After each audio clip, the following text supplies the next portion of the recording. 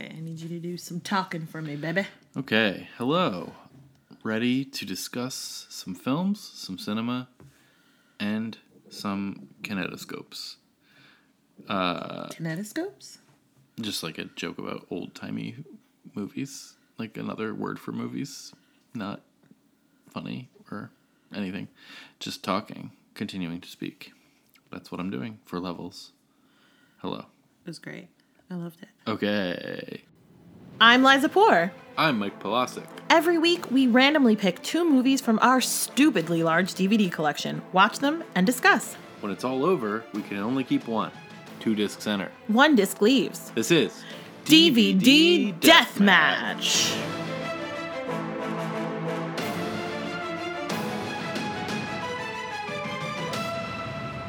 Hello. Hi. Hi. How are you? Great. Great. What's going on? What is going on? Not much. All right. We're back to recording at night. It's Wow. nighttime. Yeah. It Nighttime. is the nighttime. Yeah. I got my tea. I got my water. DVD Deathmatch after hours. That's a different thing. And the hours are when the children are awake. Yeah. The hour is 8:45 p.m. Hey. Yeah. How are you doing? Great? Great. Really well. Good. Really well. I love that. I love that. Topics at the top. Topics at the top. So a couple pieces of follow-up. Yes. One of them we meant to mention last week with Luke and Michelle, who were on. Yes. This is a correction from the Adventures in Babysitting episode when we said that Matt Damon had played Thor. A fake Thor. A fake Thor, because Adventures in Babysitting also had a fake Thor. We were also talking about The Informant with Matt Damon. Fascinating. You guys know this. I don't know why I'm telling you this. You guys have been following and Previously on DVD Deathmatch. Right, exactly. And we were informed by our friend Luke that Matt Damon did not play fake Thor. He played fake Loki. Fake Loki. Now, am I ashamed? You bet.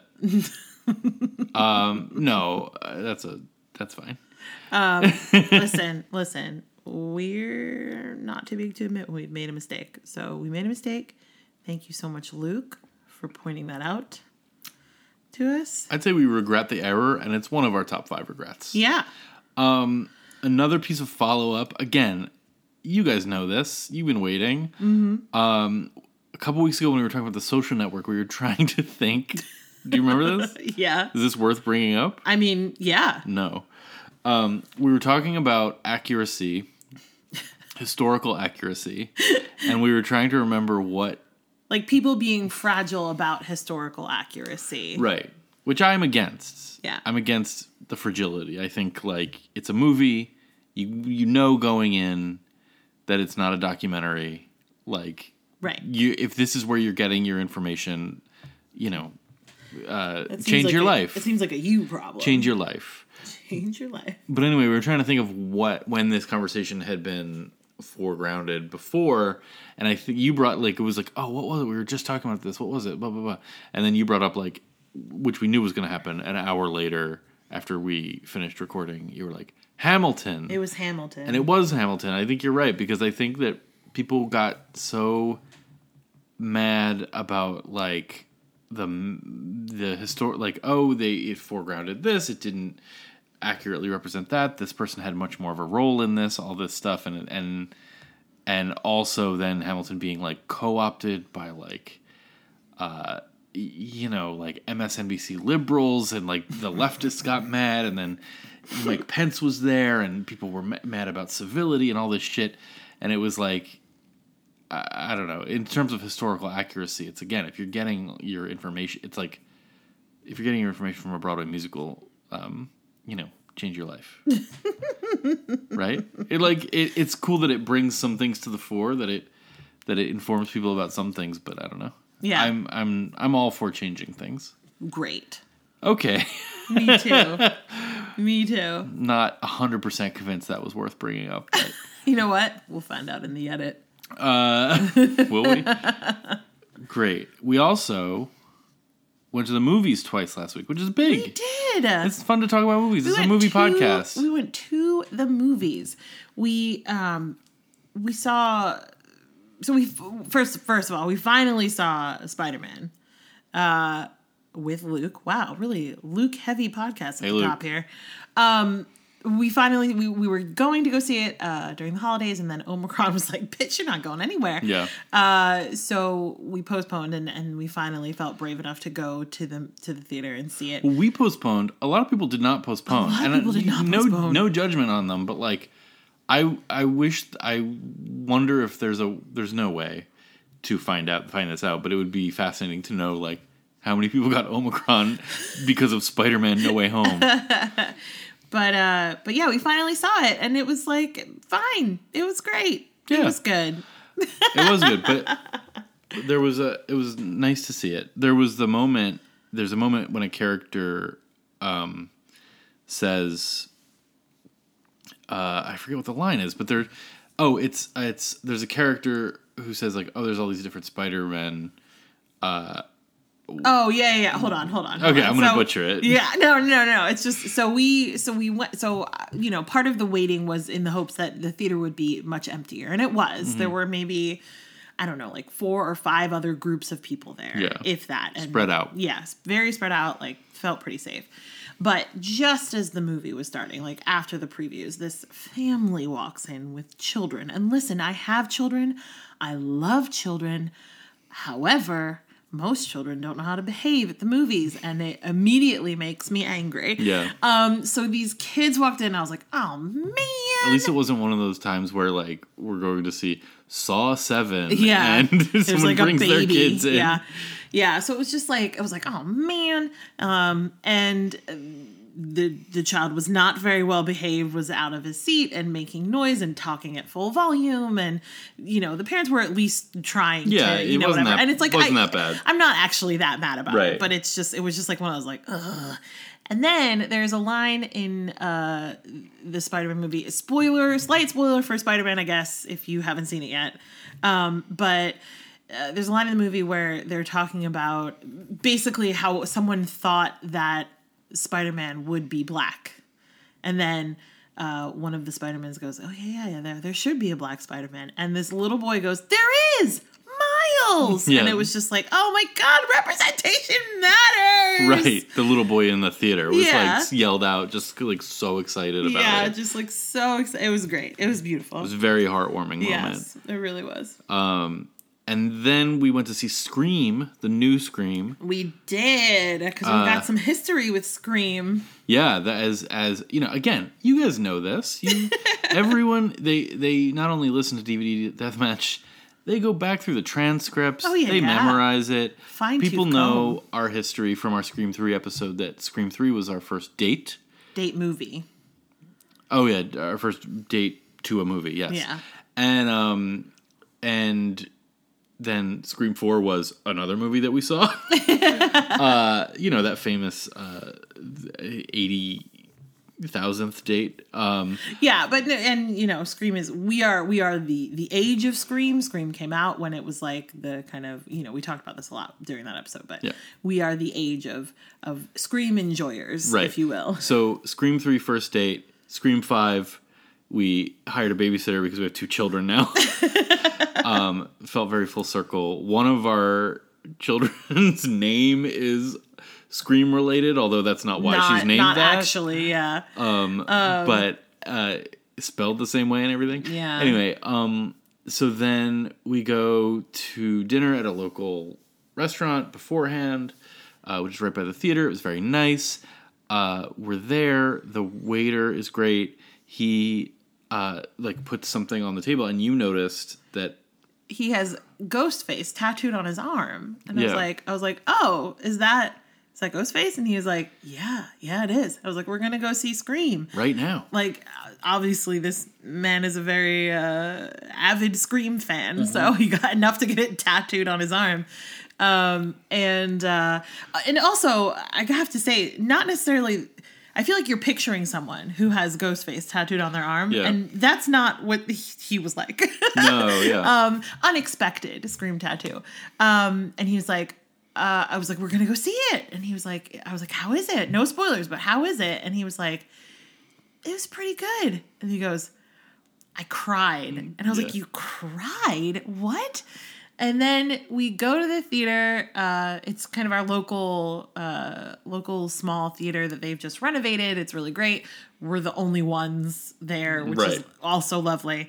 And we're watching it, and I'll be damned if he wasn't correct, because I for sure cried. And he was really sweet, and he said, he said, come back after you see it and see if I'm still here, because I want to hear what you have to say. And we did go back, and he, alas, was not there. So He'd gone home, and, yeah. and bless him for that, too. Yeah, so Tom, You the gotta go. waiter who works at Raymond's in Montclair, Yeah.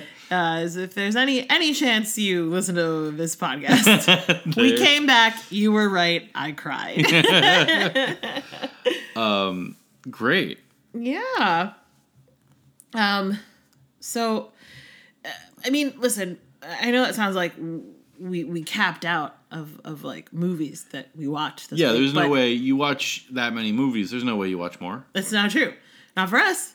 Because this week we watched 2 movies. Holy shit. Yes! Oh my God. Do we have a masochistic streak or what? For a movie masochistic streak? Look, I don't know. I don't know either. We watched 2 movies this week. This week we watched Practical Magic from 1998 and The Exorcist from 1973. Wowie zowie. We really did. We did. Let's start with Practical Magic, shall we? As I said, 1998, directed by Griffin Dunn. Our IMDb summary is 2 witch sisters raised by their eccentric aunts in a small town face closed-minded prejudice and a curse which threatens to prevent them ever finding lasting love. Sure. Yeah. I Yeah. feel like that's pretty good. That's a pretty good summary, actually. Yeah. It's a little all over the place, but so's the movie. So Yeah, there's a lot in this movie, and there's a lot that's not covered in that summary. Yeah. But that's okay. yeah. So this is one of those double-sided discs. It's a flippy disc. Flippy disc, because it's a very old disc. It truly is. And it's one of yours. I had never seen this movie before. Oh my god, it is one of my faves. One of my faves. Practical Magic. Yeah. You've got Sandy Bullock. You've got Nicole Kidman. You've got Diane. Is it Wiest or West? Wiest. It's Wiest. Okay. Yeah. I don't know why I thought it was West. It's funny, I didn't think of this, but I always get her confused with Ellen Burstyn, who is the mom in The Exorcist. Mom, The It's great. Exorcist. And Stockard Channing. And Aidan Quinn. Quinn. I was like, Aiden somebody. Aidan Quinn. Unforgettable performance in this movie. You've also got, as a very young girl, her name's Camilla something. I can't remember her last name. But she's like, had done a lot of childhood stuff and is now like a model. She's beautiful. And you've also got Baby. Evan Rachel Wood. Yeah. I was like, Rachel Evan Wood. No, it's Evan Rachel Wood. Evan Rachel. As a baby. I mean, not a baby, but as a very small child. Yeah. So Sandra and Nicole play witch sisters.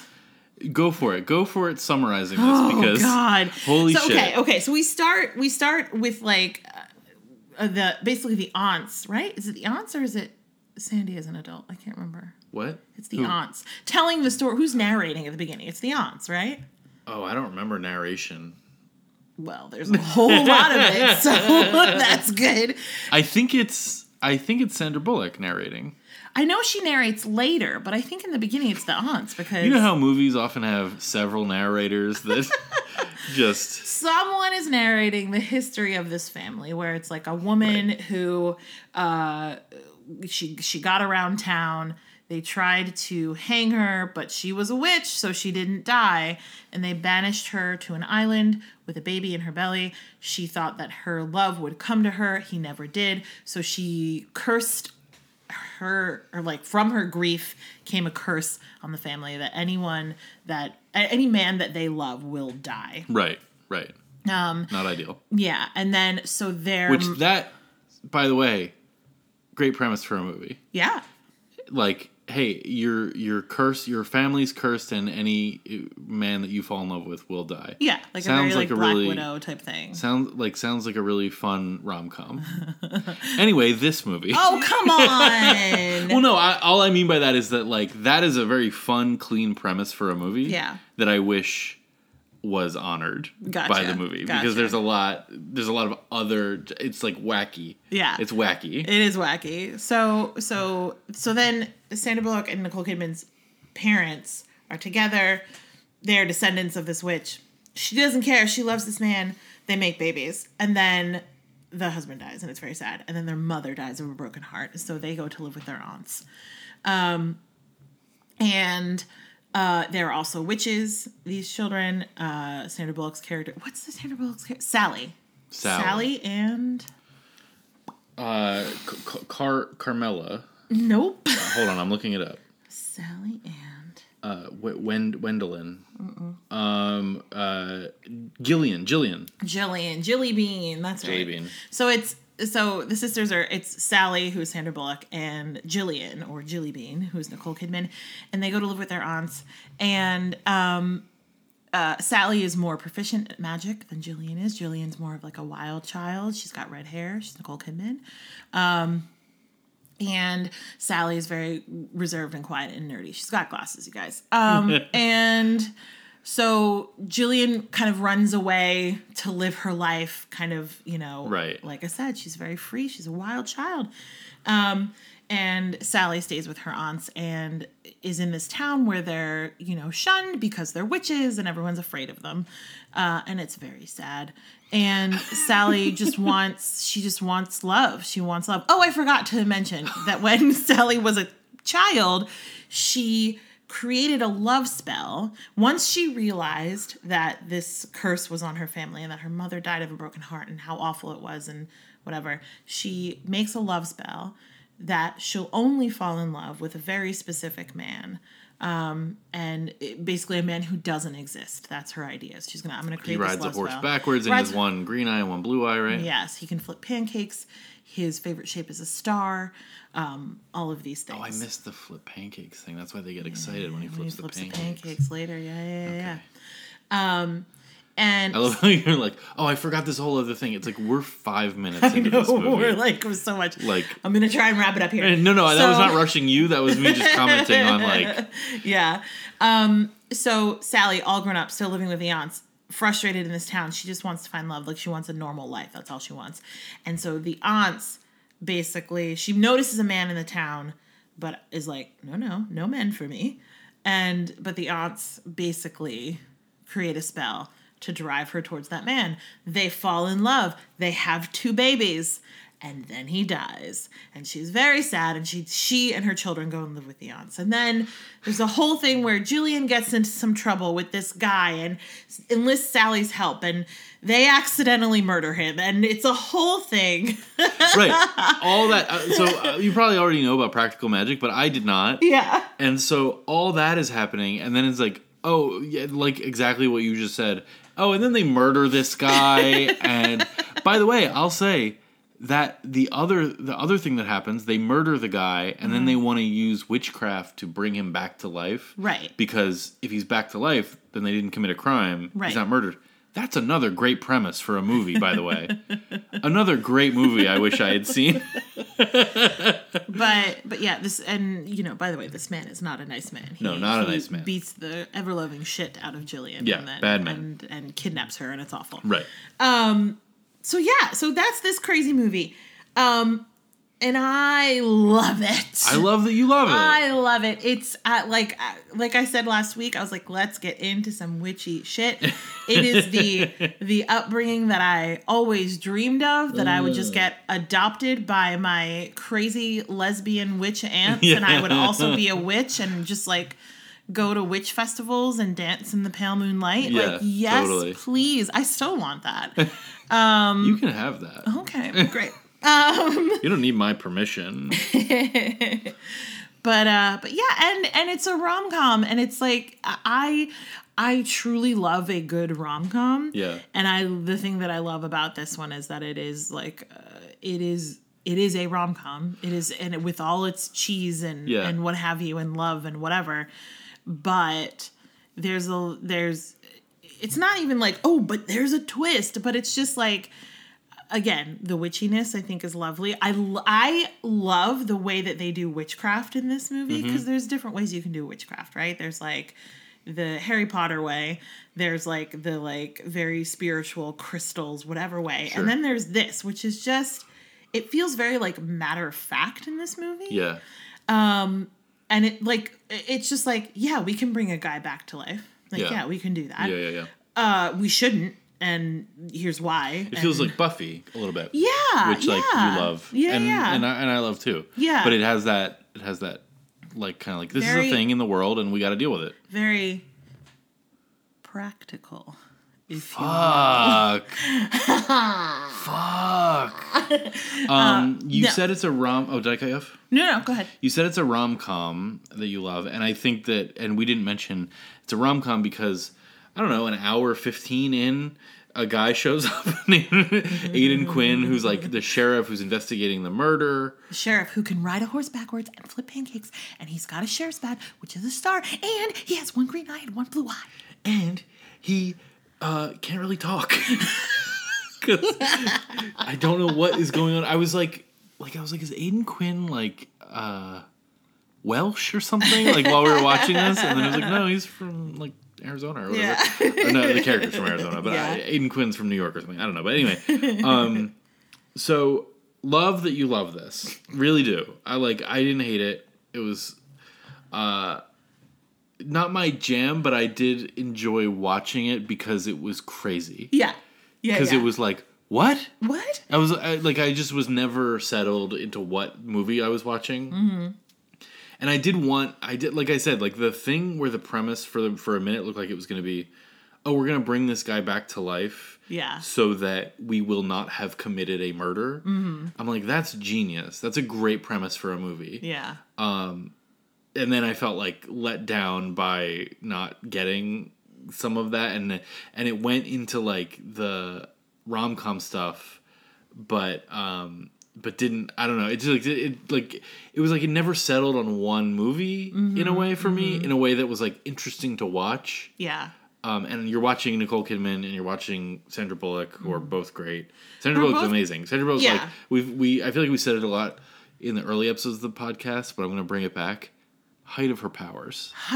Although her powers have gone for decades now. You know what? We're still in the height of her powers. And the thing that I love, we did watch a few. There's some on the disc. There's some behind the scenes stuff, and we watched a little bit of that. Why did we watch that? By the way. Why did we watch that? Because it was a game that we had to. I mean that's not why we watched it, but it definitely is. Okay. We definitely like only watched some of these extra features because you had to like solve a riddle to access them, and then it was like it was okay. I'll explain this because it is interesting with the disc. Is that there was like special features like languages, recommendations, whatever, because it's a very old disc. And it did the thing that old discs do where it was like DVD, interactive, CD-ROM. Like, we're going to make this a game or whatever. Because I remember the Harry Potter discs did this. The Memento discs did this where it was like, solve a thing so you can watch the extra features. Yeah. And it's like, fuck you. Like, stop. But anyway, the thing was, go around the menus and look for, like, graphics of herbs, essentially. Yeah, the ingredients. And when you see them, you click on them, and it tells you what order they go in. And then you click on I don't know, there was some cauldron. The cauldron. It's right? The cauldron, yeah. And it has all the herbs in it, and you have to click on them in the correct order, and it will give you access to something. Like, we were like, oh, what's this going to be? Yeah. As if it was going to be like, you win $1 million or something. You know what I mean? Like, and it was like, no, you get to watch like a 5-minute featurette where they all say like, it was great working with Nicole Kidman. You know what I mean? No, but it was very stupid. That was very stupid. But it was funny. The behind the scenes stuff, the thing that was really fun to hear about was the fact that, you know, as is I think pretty typical with a lot of movies and TV shows and whatever, Nicole Kidman and Sandy Bullock had never met each other. Yeah. And here they are playing sisters and have to jump right in. I mean, that's what acting is. But they truly do such a beautiful job. Yeah, they're both of great. Them. They work, and that's another thing that I love about this specific romantic comedy is that like, yeah, there's a guy in it, but that's like so secondary. It's about these he's sisters. Secondary. Right. It's about Aidan the Quinn, sisters and very it's about secondary. the aunts and it's about like in the end there's a very like women power. All the women in the town come together to help them, whatever. They forgive those women real quick, by the way. I mean, Margot Martindale is there. I know. It's great. But it's just like it's just really lovely. It's very like female heavy. Yeah. This yeah. romantic comedy, and I love that. I love that. And honestly, everyone in it is killer. Yeah, they're all great. Even Aidan Quinn, who's well, like I disagree. Useless. No, it's great. I mean, I didn't love it. That's okay. I'm not trying to convince you to love it. But I didn't hate it, and I didn't that's what I mean is that like, I don't need it in my life anymore, but I was glad to watch it, and like I respect what it is in terms of like A, nostalgia factor, B, novelty factor of like women and like all the women. That's the tagline for the movie. The director is Griffin Dunn, who I knew as an actor. I didn't realize he was a director. Right, before me this. either. You might know him from a little movie called My Girl, where he plays Mr. Bixler. Oh yeah, that's right. Which is like the teacher that Veda has a crush on. Right, Bill, because I remember the song Bill she sings. Yeah. Or listens to. No, she sings it. Okay. I always think of him from American Werewolf in London, which I recently rewatched, and which is still great, even though it's directed by a murderer. I stylistically, this is a weird one. Okay. It looks and feels like a 90s rom-com? Like an episode of Dawson's Creek.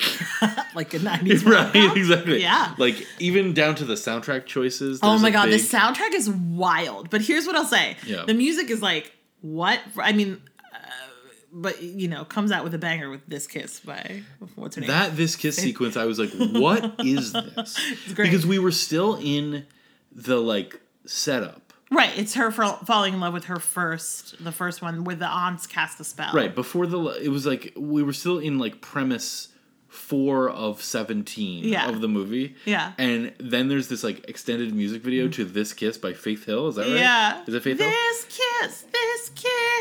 Yeah. Dirigible. What does she say? Dirigible. What is the lyric? I mean, it's different things. Oh, okay. Unthinkable is one of them. There you go. Dirigible, yes. So anyway, the soundtrack is crazy. It is crazy. But the thing that I think is really fun about the soundtrack, and I read somewhere, maybe an IMDb thing or something, I don't know. But that there was obviously a different cut of this film. Yeah, I bet there were a million cuts. Yeah, exactly. Film. That were like much darker. Oh, that's what it was. So they cut the movie, and there was music, and literally before, like, it was almost out, and they were like, we don't like the music. So the guy who does the score for this was like a last minute rewrite for this movie. Alan Silvestri. I wrote down a lot of stuff about the score because I was like, I hate this. Right.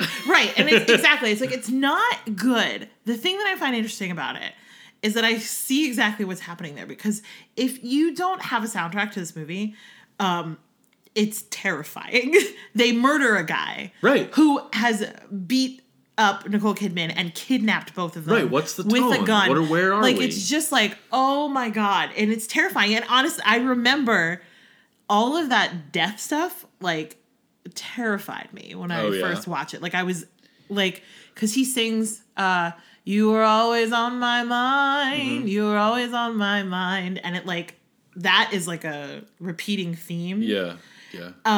And I just remember, so there's a part, okay, so sorry. So he's a drunk, and he's always walking around with his bottle of tequila. Yeah. And the aunts go out of town, so they're not there when they bring this guy that they've murdered back to try and bring him back to life. And then there's like a few nights, and they bring him back to life, and then they kill him again because he's killing Nicole Kidman. And then they bury him in the backyard. And the aunts come back, and they do midnight margaritas, so they're all wasted. Oh. And halfway through drinking, they realize it's his tequila bottle, and they go, "Where did you get this tequila bottle?" And the aunts are singing, "You were always on my mind." Yeah. And then she goes, "Where did you get this tequila bottle?" And they go, "Someone left it on the porch. Someone left it on the porch," like drunkenly. Yeah. And that is terrifying. Like, that's. What do you mean someone... First of all, why are you drinking random tequila that someone left on your porch? Second of all, them singing that, it's so eerie and creepy. So then you've got this, like, insane soundtrack that, like, really lightens the mood. Like, it's very, like, plinky plunky plunk. Well, the score is, like... it's, like, strings. I mean, it's Alan Silvestri, and I was, like, I gotta look up... I'm, like, bad at remembering who does scores if it's not Trent Reznor. And so, like... I was like, what did he do? Is Forrest Gump and like a million things. And it sounds so 90s, for lack of a better word. It sounds like just that 90s lighthearted Mrs. Doubtfire. Plinky plunky. Yeah, like string, everything's orchestral. Everything's like this thing. And it like, I would love to see this darker cut. Yeah. Because I think the movie has darkness in it and I wanted it to go there. Yeah. Or to not go there, but it was like dancing in this weird way that makes it interesting. Yeah. But also makes it like made it unsatisfying. Confusing. Confusing, yeah. Yeah. And like you know, I love tonal shifts and weird movies and like all that. Like I would rather watch like a mess than like an interesting mess. Okay, yeah. Than like hermetically sealed like boring thing. But for some reason it didn't quite like it wasn't like quite messy enough or quite it was, you could feel like what it was. I'm sorry, I'm like thinking through it as we talk. I got it. But it was like you could feel the studio trying to grasp this back throughout the entire movie. Yeah. Of being like, okay, let's like and I want to see the like release the Griffin Dunn cut. Yeah, totally. Fun fact. Yeah. The Griffin Dunn had some trouble working with Sandy and Nicole Kidman as far as like how many takes they needed. Apparently, he would do too many or too few. He wasn't anticipating how many they would need. Oh, I see. Okay. Apparently, Sandra Bullock was good after like 3 or 4, but Nicole Kidman needed like 8 or 10, and that's because Nicole Kidman had just gotten back from 18 months shooting Eyes Wide Shut? Eyes Wide Shut with Stanley Kubrick. Oh, yeah. So Nicole didn't know how to shoot a film anymore. Yeah, that's funny. Can you imagine going from Eyes Wide Shut to Practical Magic? Practical Magic. So, like, I'm on an island. Right, I'm a like, witch. woo! Yeah, exactly. Yeah. Yeah, I wrote down, I'm looking at my notes, I wrote down, score sucks. It's not great. He's a bad cop and a bad love interest, I wrote down. I was like, and I wrote down also slurring ? Southern ? Like, where is he from? About where he's from. But the movie, as we kind of talk about our next movie in a moment, but this ends with an exorcism. Yeah. Of sorts. Yeah. It's with that's the one, the girl power exorcism. Yeah, girl power exorcism. I love it. Oh, and Diane Wiest and Stockard Channing, really funny. There's a moment where Diane Wiest has this joke. They're gonna take the kids so that Sandra Bullock can go find her sister. Mm-hmm. So they're gonna take Sandra Bullock's kids for the weekend or whatever. Yeah. And they're going to some festival. Yeah. And she's like, and Sandra Bullock's like, please don't like have them be dancing naked under the moon or whatever. Yeah. And Diane Wiest is like, the nudity is optional, as you well remember. Like, it's like and it was a very funny moment where I was like, that's funny. That's like I wanted more of that. You know what I mean? I wanted like more of the. I was like, that's funny. Yeah. Like that joke really worked for me. Yeah. Were they lesbians? Are they together? Listen, they don't ever actually confirm it, and I think actually there's something in the beginning where we're meant to believe that both of them are descended from this woman. I thought they were sisters. However, I thought they were roommates. Exactly. Practical Magic, a weird movie. A weird movie. Hey, is it available? This is a great question. I did not. Sir. I did not do my job. Hold on. We're getting there. Wait for it. Oh, it's on HBO Max. You can watch it right now if you want. I love In that. beautiful HD. I love that. Yeah, if you're in the mood for silly 90s rom-com, this will tickle your Tickle your what? rom-com bone. Okay. Okay. We're not going to talk about a second movie. We got to go. Oh, man. Hey, buddy. Yeah. What's the connection? Well, I think America knows the connection of this one because everyone remembers this movie. Mm-hmm. Sandra Bullock played the daughter of Ellen Burstyn, who plays Chris in The Exorcist. Yes. In The Divine Secrets of the Yaya Sisterhood, the movie that everyone knows and loves and remembers for sure. I don't think I ever saw that movie. Yeah, I mean, I think it was like, there was that period where it was Traveling Pants and Yaya Sisterhood, and there was like a genre for a little while of like... Is Sisterhood of the Traveling Pants and... Are you just saying that because they both have Sisterhood in the title? Are they the same movie? No, they're not the same movie, but I think that genre-wise there was like a period... I mean, they both have Sisterhood in the title, and I think that what's the suspicion here? I just don't... the suspicion What's is the that... connection? No, the suspicion is that I don't think you know what Divine Secrets of the Yaya Sisterhood is actually about, but you're comparing it to Sisterhood of the Traveling Pants because they both have Sisterhood in the title. Like, there was this genre for a while. You know, like Sisterhood of the Traveling Pants. There's a genre of movies with sisterhood in the title. I think you're right. Uh-huh. But... Great. Let's talk about The Exorcist. Let's do it. From 1973, directed by William Friedkin.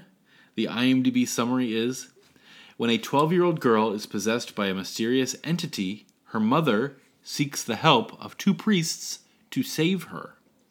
And I will say, starting off, that we watched a Blu-ray of the extended director's cut. Yeah. Because I bought a long time ago.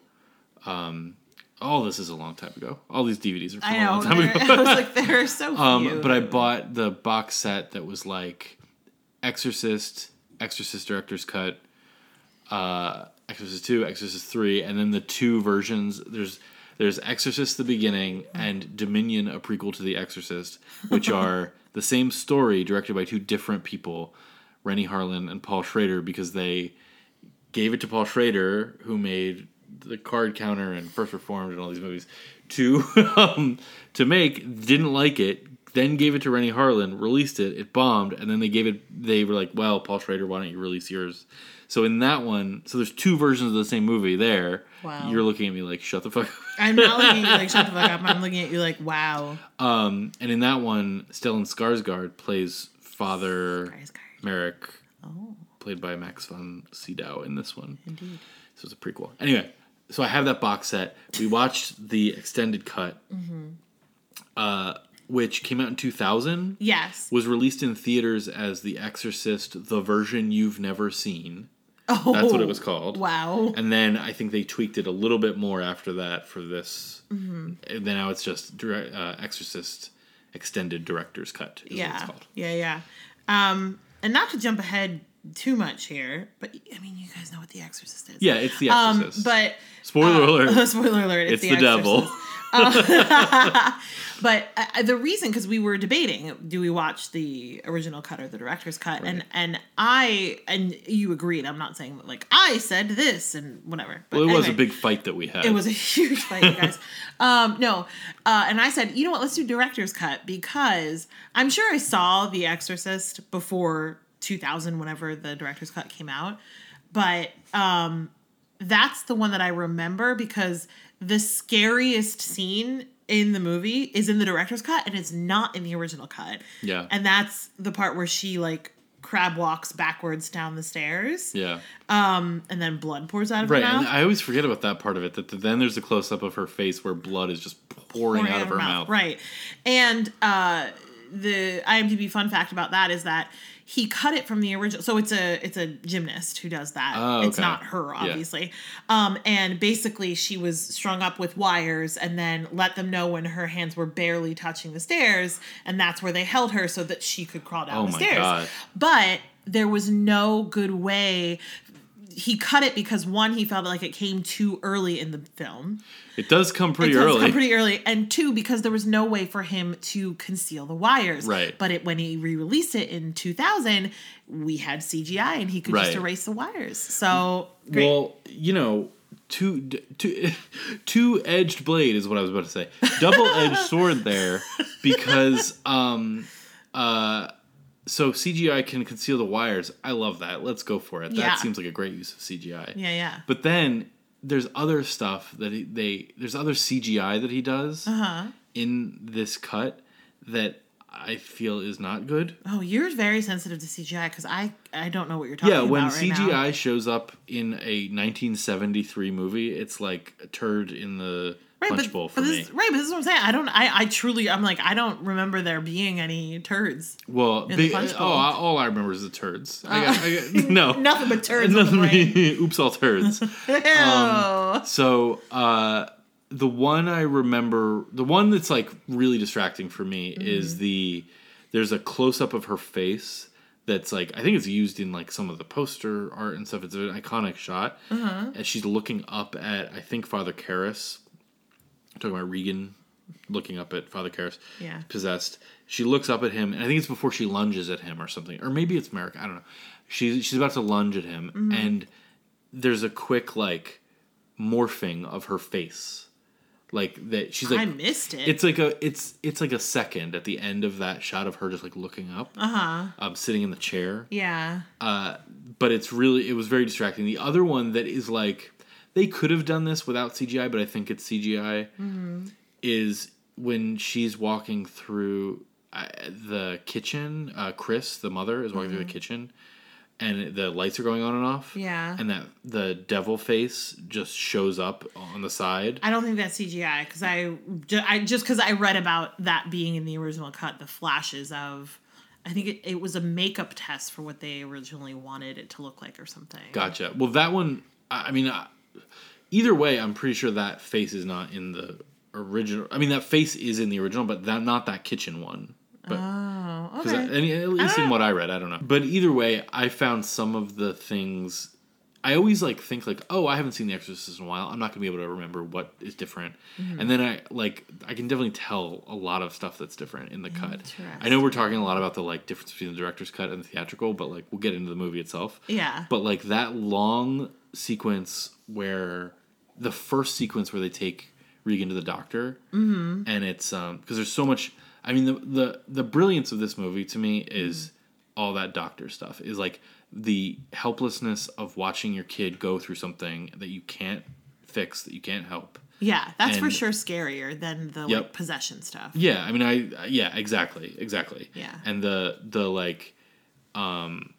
just watching your kid get these crazy 70s medical procedures, the catheter, all this stuff, the torture of that, and watching your kid and you can't help, and you know what I mean, is so terrifying.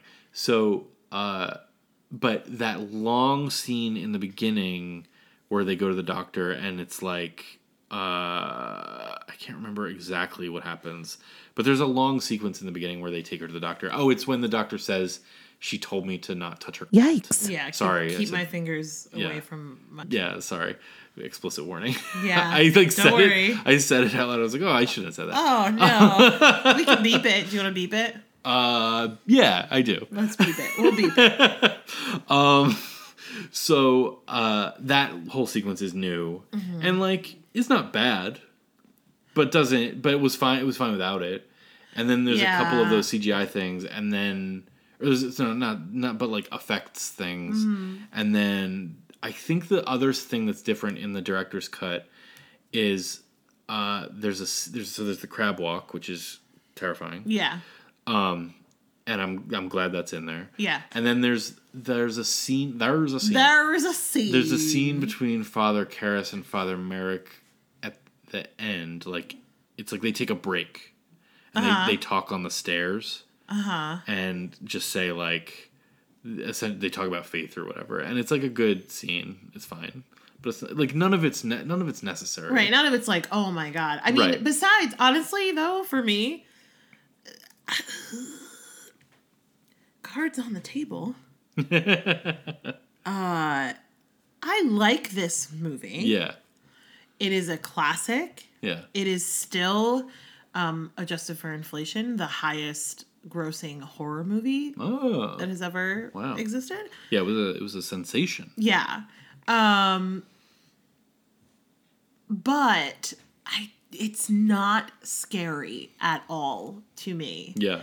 And we can get into why that might be in a second, but it's not scary at all, except for that one. That one really gets me. Wow. That like crab walk down this, like because I like remember seeing it the first time and going like, oh no, yeah. You know what I mean?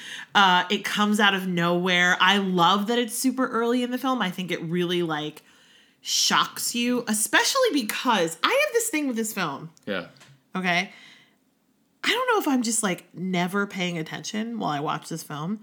The leap from like Ellen Burstyn is an actress on a set and her daughter's adorable. Yeah. To keep your fingers away from my beep. Right. Like I'm always like I feel like we end up at the doctor's office and I'm just like, wait, why did she bring her to the doctor? Well, yeah. Like I miss the line or the scene. Like I feel like I'm missing something. You don't miss it. And I think that for me, the reason I love this movie is not, I mean, okay, like there's a lot of things. There's a lot of things about The Exorcist that are crazy. For example, like and it invented a whole genre that we've talked about before, but like there's this movie doesn't make sense if you don't believe in God and the devil and the Catholic Church. Exactly. And that I don't personally. Right. Or it's not as effective, I don't think, if you don't believe in those things. Like but it's not necessarily that it doesn't work. But no, I mean yes, and what I mean is like on paper it doesn't make sense that this movie would be scary if you just don't believe in that stuff. Mm-hmm. But to me, and I don't. This is not my favorite horror movie by any stretch. I love it, but it's not like, I think. But to me, it does work, and it's almost because it's like, well, if this stuff was real, if God is real, then and the devil is real. Well, yeah, no, but if God is, if you believe in God, then you got to take this other stuff. Right. If you believe in God, then the universe is, to me, more terrifying than if you don't. And I think it's the opposite for a lot of people. And I don't say that to be like, I'm interesting, but I just mean like, the way my brain is set up is like to believe in God means that the universe is 1 billion times more terrifying. Yeah. Than if you don't. And so that's like what makes this movie scary for me. And then also, but so putting that aside though, is the filmmaking of it, I think, is what does it. And it's not, this is all an answer to your I missed the line thing. I'm a what? I missed the line. Oh, I missed the line, yes. I'm a, what did you call me? But the filmmaking of it is like impeccable to me in a so I love the look and feel of it. I love all this stuff. But to me, this is a movie about the editing of it. Like the editing is this movie. It's like you cut out of scenes before you get to the end of them and you just feel unsettled. Like a crazy thing happens. She walks down the stairs and bleeds. Yeah.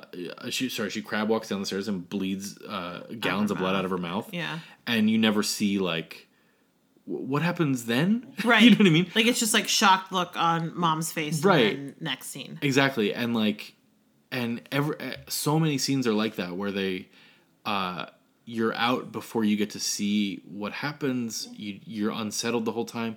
The variations in like noise from, just cacophony of like the New York City subway to just like silence in this house. Yeah. Is crazy. It's just like, it's all about the editing and the like way it's put together for me, that it's like, do I care about exorcisms? No. You know what I mean? Mm-hmm. But do I care about cinema? Yeah. Oh, gross. Gross. I gotta go. Yeah, as well you should. Yeah. No. So I'm not missing something. No, you're not. The answer. No, Okay. in fact, in the director's cut, there's way more. Oh, that whole yeah. thing where she says like, where Regan, played by Linda Blair, who's like incredible, right? And not just in the exorcism part. I think like the part in the beginning where she's talking about, where she's just like being a kid. Yeah, that stuff is so good. She's it's so good in good. that. But all that stuff in the doctor's office where she's like, I don't want to fucking do this or whatever. Yeah. You know what I mean? That's not in the original cut. Like, it's way more of a jump in the theatrical cut to just like, wait, what the fuck's going on with her? Yeah. See, I just like I see the editing, the cinematic importance of cutting out of scenes and making you feel unsettled. I think that's a huge part of it. Yeah. It's I think you're right. Like, that's how you make this movie work, is that it's so unsettling. Yeah. But I'm also just like, you immediately lost me. Like, I think you went too far. You know what I mean? I just, because then I'm focused for half the movie on, hey, how did we get here? Sure. Why? What? Where how did she get possessed? Well, I mean, to me, but like What? the thing to me, that's like, that's a terrifying part of it, is like, why this girl? Why here? Why now? This, you know what I mean? And I like, right, just to be clear, I'm not trying to convince you of anything. No. Okay. Yeah, but it's also like, yes, I agree. Why this girl? But the movie doesn't explore that at all. It feels to me, and this is maybe because of the fact that it is so acclaimed and it's, a sensation and whatever. It feels to me like the movie is saying, shut the fuck up and just watch, as opposed to like in a very don't ask questions, just go with it. Oh, you don't get it. Like, that part of it specifically feels very much like that to me, because the editing is so purposefully disorienting. Right, disorienting is a good word for yeah.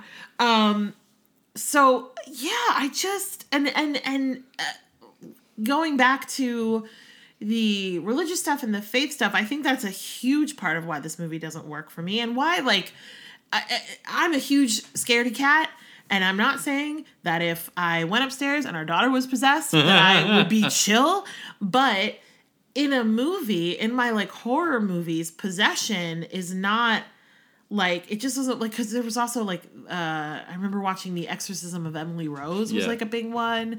And we just watched that movie, The Possession, which, again, everyone knows, they remember, we talked about it on the podcast. Yeah. And, like, yes, jump scares are scary. Like, children doing crazy things are scary. It's scary, but, like, the actual possession part of it, I'm just like, well, that's fucking made up shit. I mean, it's all made up shit. I guess I don't really know what I'm saying. But the point is, I know what you're saying. It doesn't. And also I think because scare you. Right, because I am, not only am I not a religious person, but I also have a lot of what's the word I'm looking for? Like trepidation with religion in general, like as a thing. Yeah. It immediately puts a barrier between me and this film, because I'm just like, oh yeah, does the power of Christ compel you? Like, I don't, what? Yeah. Yeah.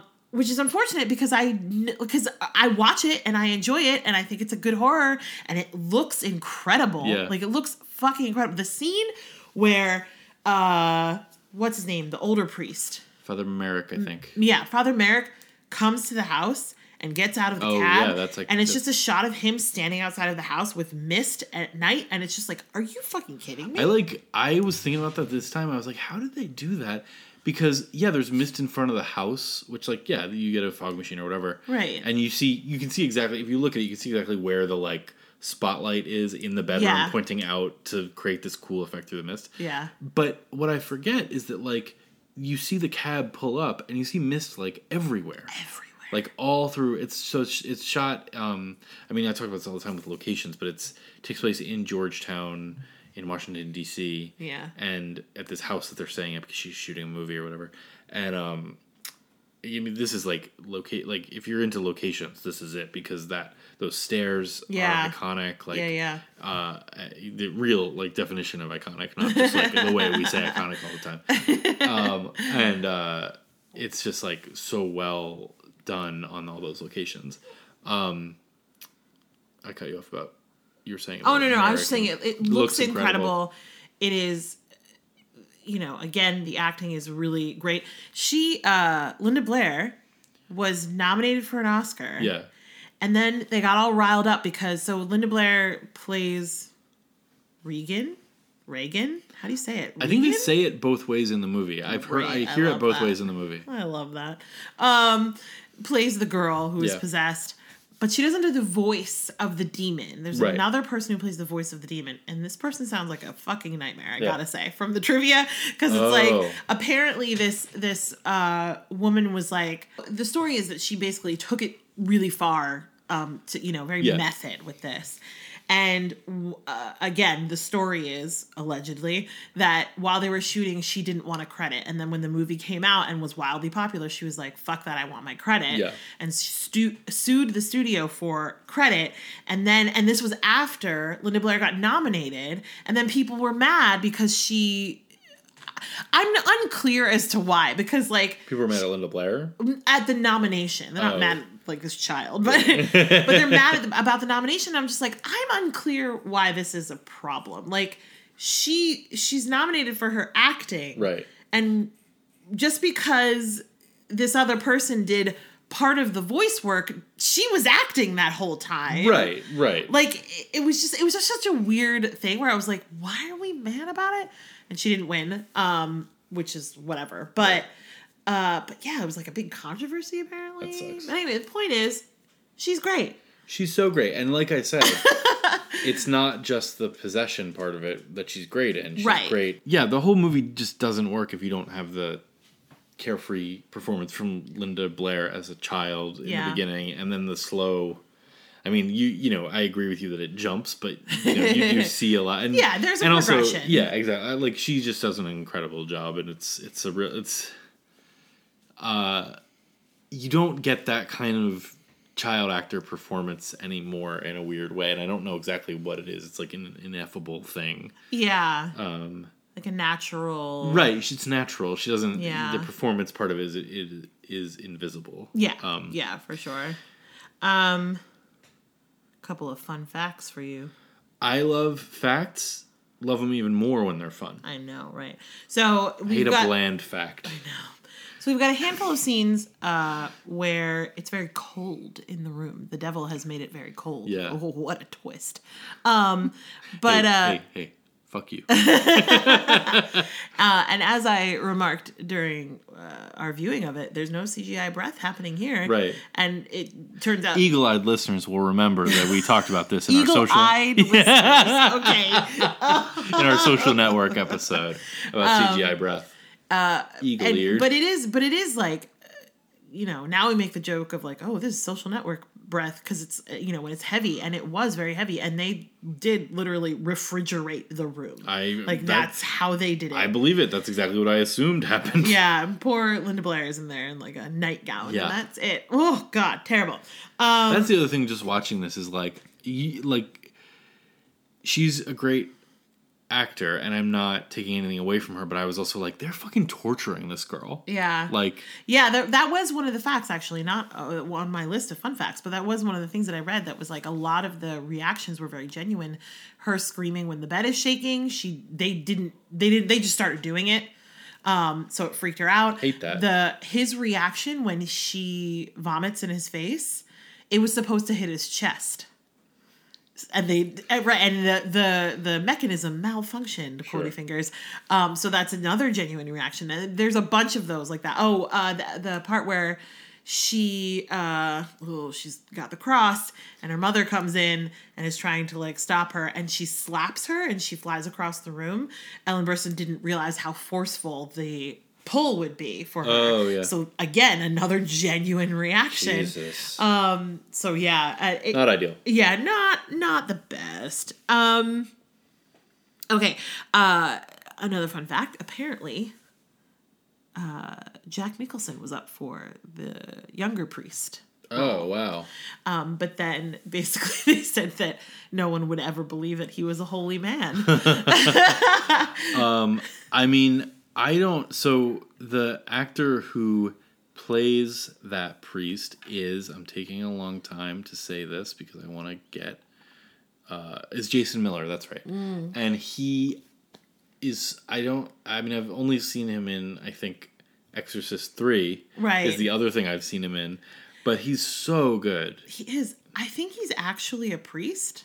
Really? I think. Maybe I misread that. But I feel like I read something that was like he was actually a priest or actually teaching at a... At like a seminary or something? Yeah. He's so good in this and is just like... Because he's, this character exists at the intersection of science and faith, blah, blah, blah. Yeah. Which so many movies have, like, emulated since then of, like, I'm a priest, but I'm losing my faith, and I'm a doctor who's also a, whatever, you get it. But he's, like, I don't know, he's so good. He's, like, he just has a weariness. His stuff with his mother is so good. Yeah. I'm always amazed by that performance. I just really love him in this movie. I think he's great. Yeah. I think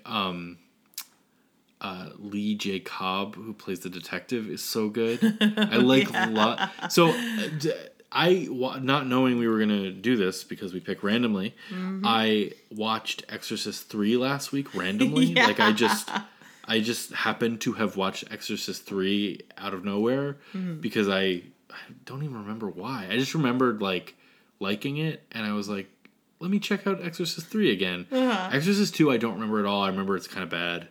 But Exorcist 3 is written and directed by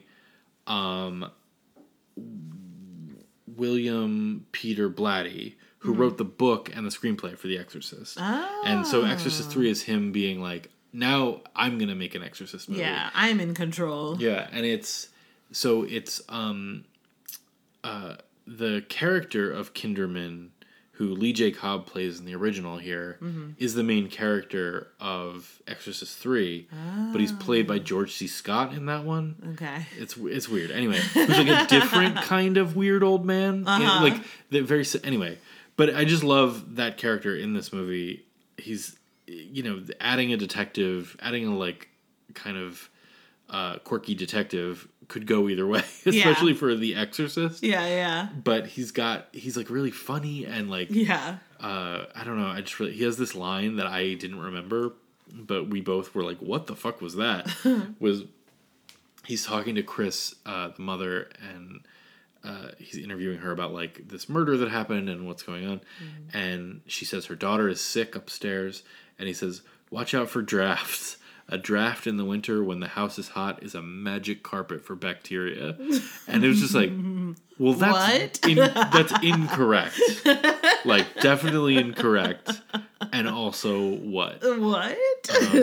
He's carpet. A great actor. I love him. Yeah. He's in 12 Angry Men, and he's just, I don't know. He's the best.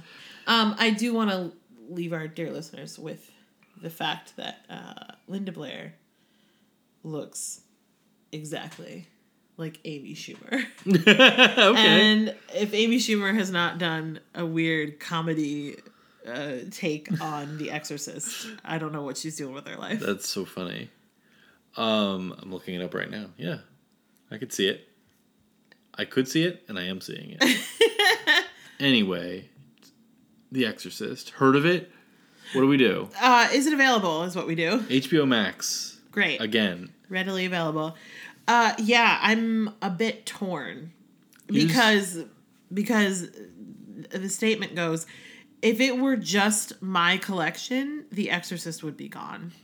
Here's the thing. I don't like the director's cut. Oh. I think the theatrical cut is better. Interesting. Now, usually I'd be like, oh, we're not breaking up a box set no matter whatever. Yeah. But we lost the physical box for this in a flood. We did. So we don't even have the box. We just have the discs. Yeah. I don't care for this director's cut. I think the Spider Walk, sure. Yeah. But I think that the theatrical cut is better. Okay. So I'm okay to let go of Exorcist director's Exorcist, the extended director's cut. cut. Wow. All right, let's do it. Great, done. Great. We got around that one, didn't we? Because I was like, I mean, you know, I just thought we would have to keep both of them again and do a rule or something. Yeah. But No, it's fine. great. Well, Exorcist, you can go ahead and grab walk out of our lives and vomit blood somewhere else. Great. I love it. Awesome. All right. Shall we get a move on and go ahead and pick this next matchup? Let's do it. Hey Siri, Uh-huh. pick a number between 1 and 1,321. A random number between 1 and 1,321 is 989. 989, you say, She does. is 900 what? 89? 89. Ooh, 1985. Little movie called Return to Oz. Hey. Oh, I'm excited boy. about that one. Oh boy. I love that movie. Yeah. Remember watching it as a kid. Was terrified of it as a kid. Excited to watch it. Yeah. I didn't see that movie until I was an adult. And Oh, really? yeah. So excited to see it again. Great. Great. All right, let's see what's going up against it. Hey Siri. Pick a number between 1 and 1,321. A random number between 1 and 1,321 is 666. 666. Ooh, the devil. On The Exorcist episode Oh. is, you're not gonna believe this, I'm not. from 2006, Jesus Camp. Stop it. Stop it right now. Jesus Camp is 666. Jesus Camp. Oh my fucking God. Oh my God. That's so great. I'm so excited right now. I know you love that movie. I love that movie. I can't wait to watch it. I can't wait to discuss it. I can't believe it's 666. That's incredible. What a time to be alive. Wow. That's chef's kiss. Chef's kiss. 3 Chef's Kisses, wow. Chef's kiss. Great. Return to Oz versus Jesus Camp. Yeah. Wow. 2 movies about child abuse. Definitely. Yeah. Cool. Yeah. Wow. Get excited. Next week is going to be a real upper. Great. All right. Hey, listen. Thank you so much for listening, especially if you got this far. We're DVD Deathmatch in all of the places. We got the Insta, we got the Twitter, we got the Gmail, we got the World Wide Web. That's true. And I hope that you check in with a friend you haven't talked to in a while. Ooh. Make sure that's they're okay. nice. You know what I mean? Just say like, hey, things are crazy. I'm sorry we lost touch. How you doing? And really listen. You know what I mean? Don't do that thing where you just want to... You ask them a question and you're just waiting for them to finish so you can tell them about how you're doing. Actually listen. You know what I mean? Great. Also... Like I'm doing right now. Yeah, for sure. Definitely not staring at your computer. Hey, also, come back next week Hey. and see who survives. So who survives what? DVD Deathmatch. Deathmatch.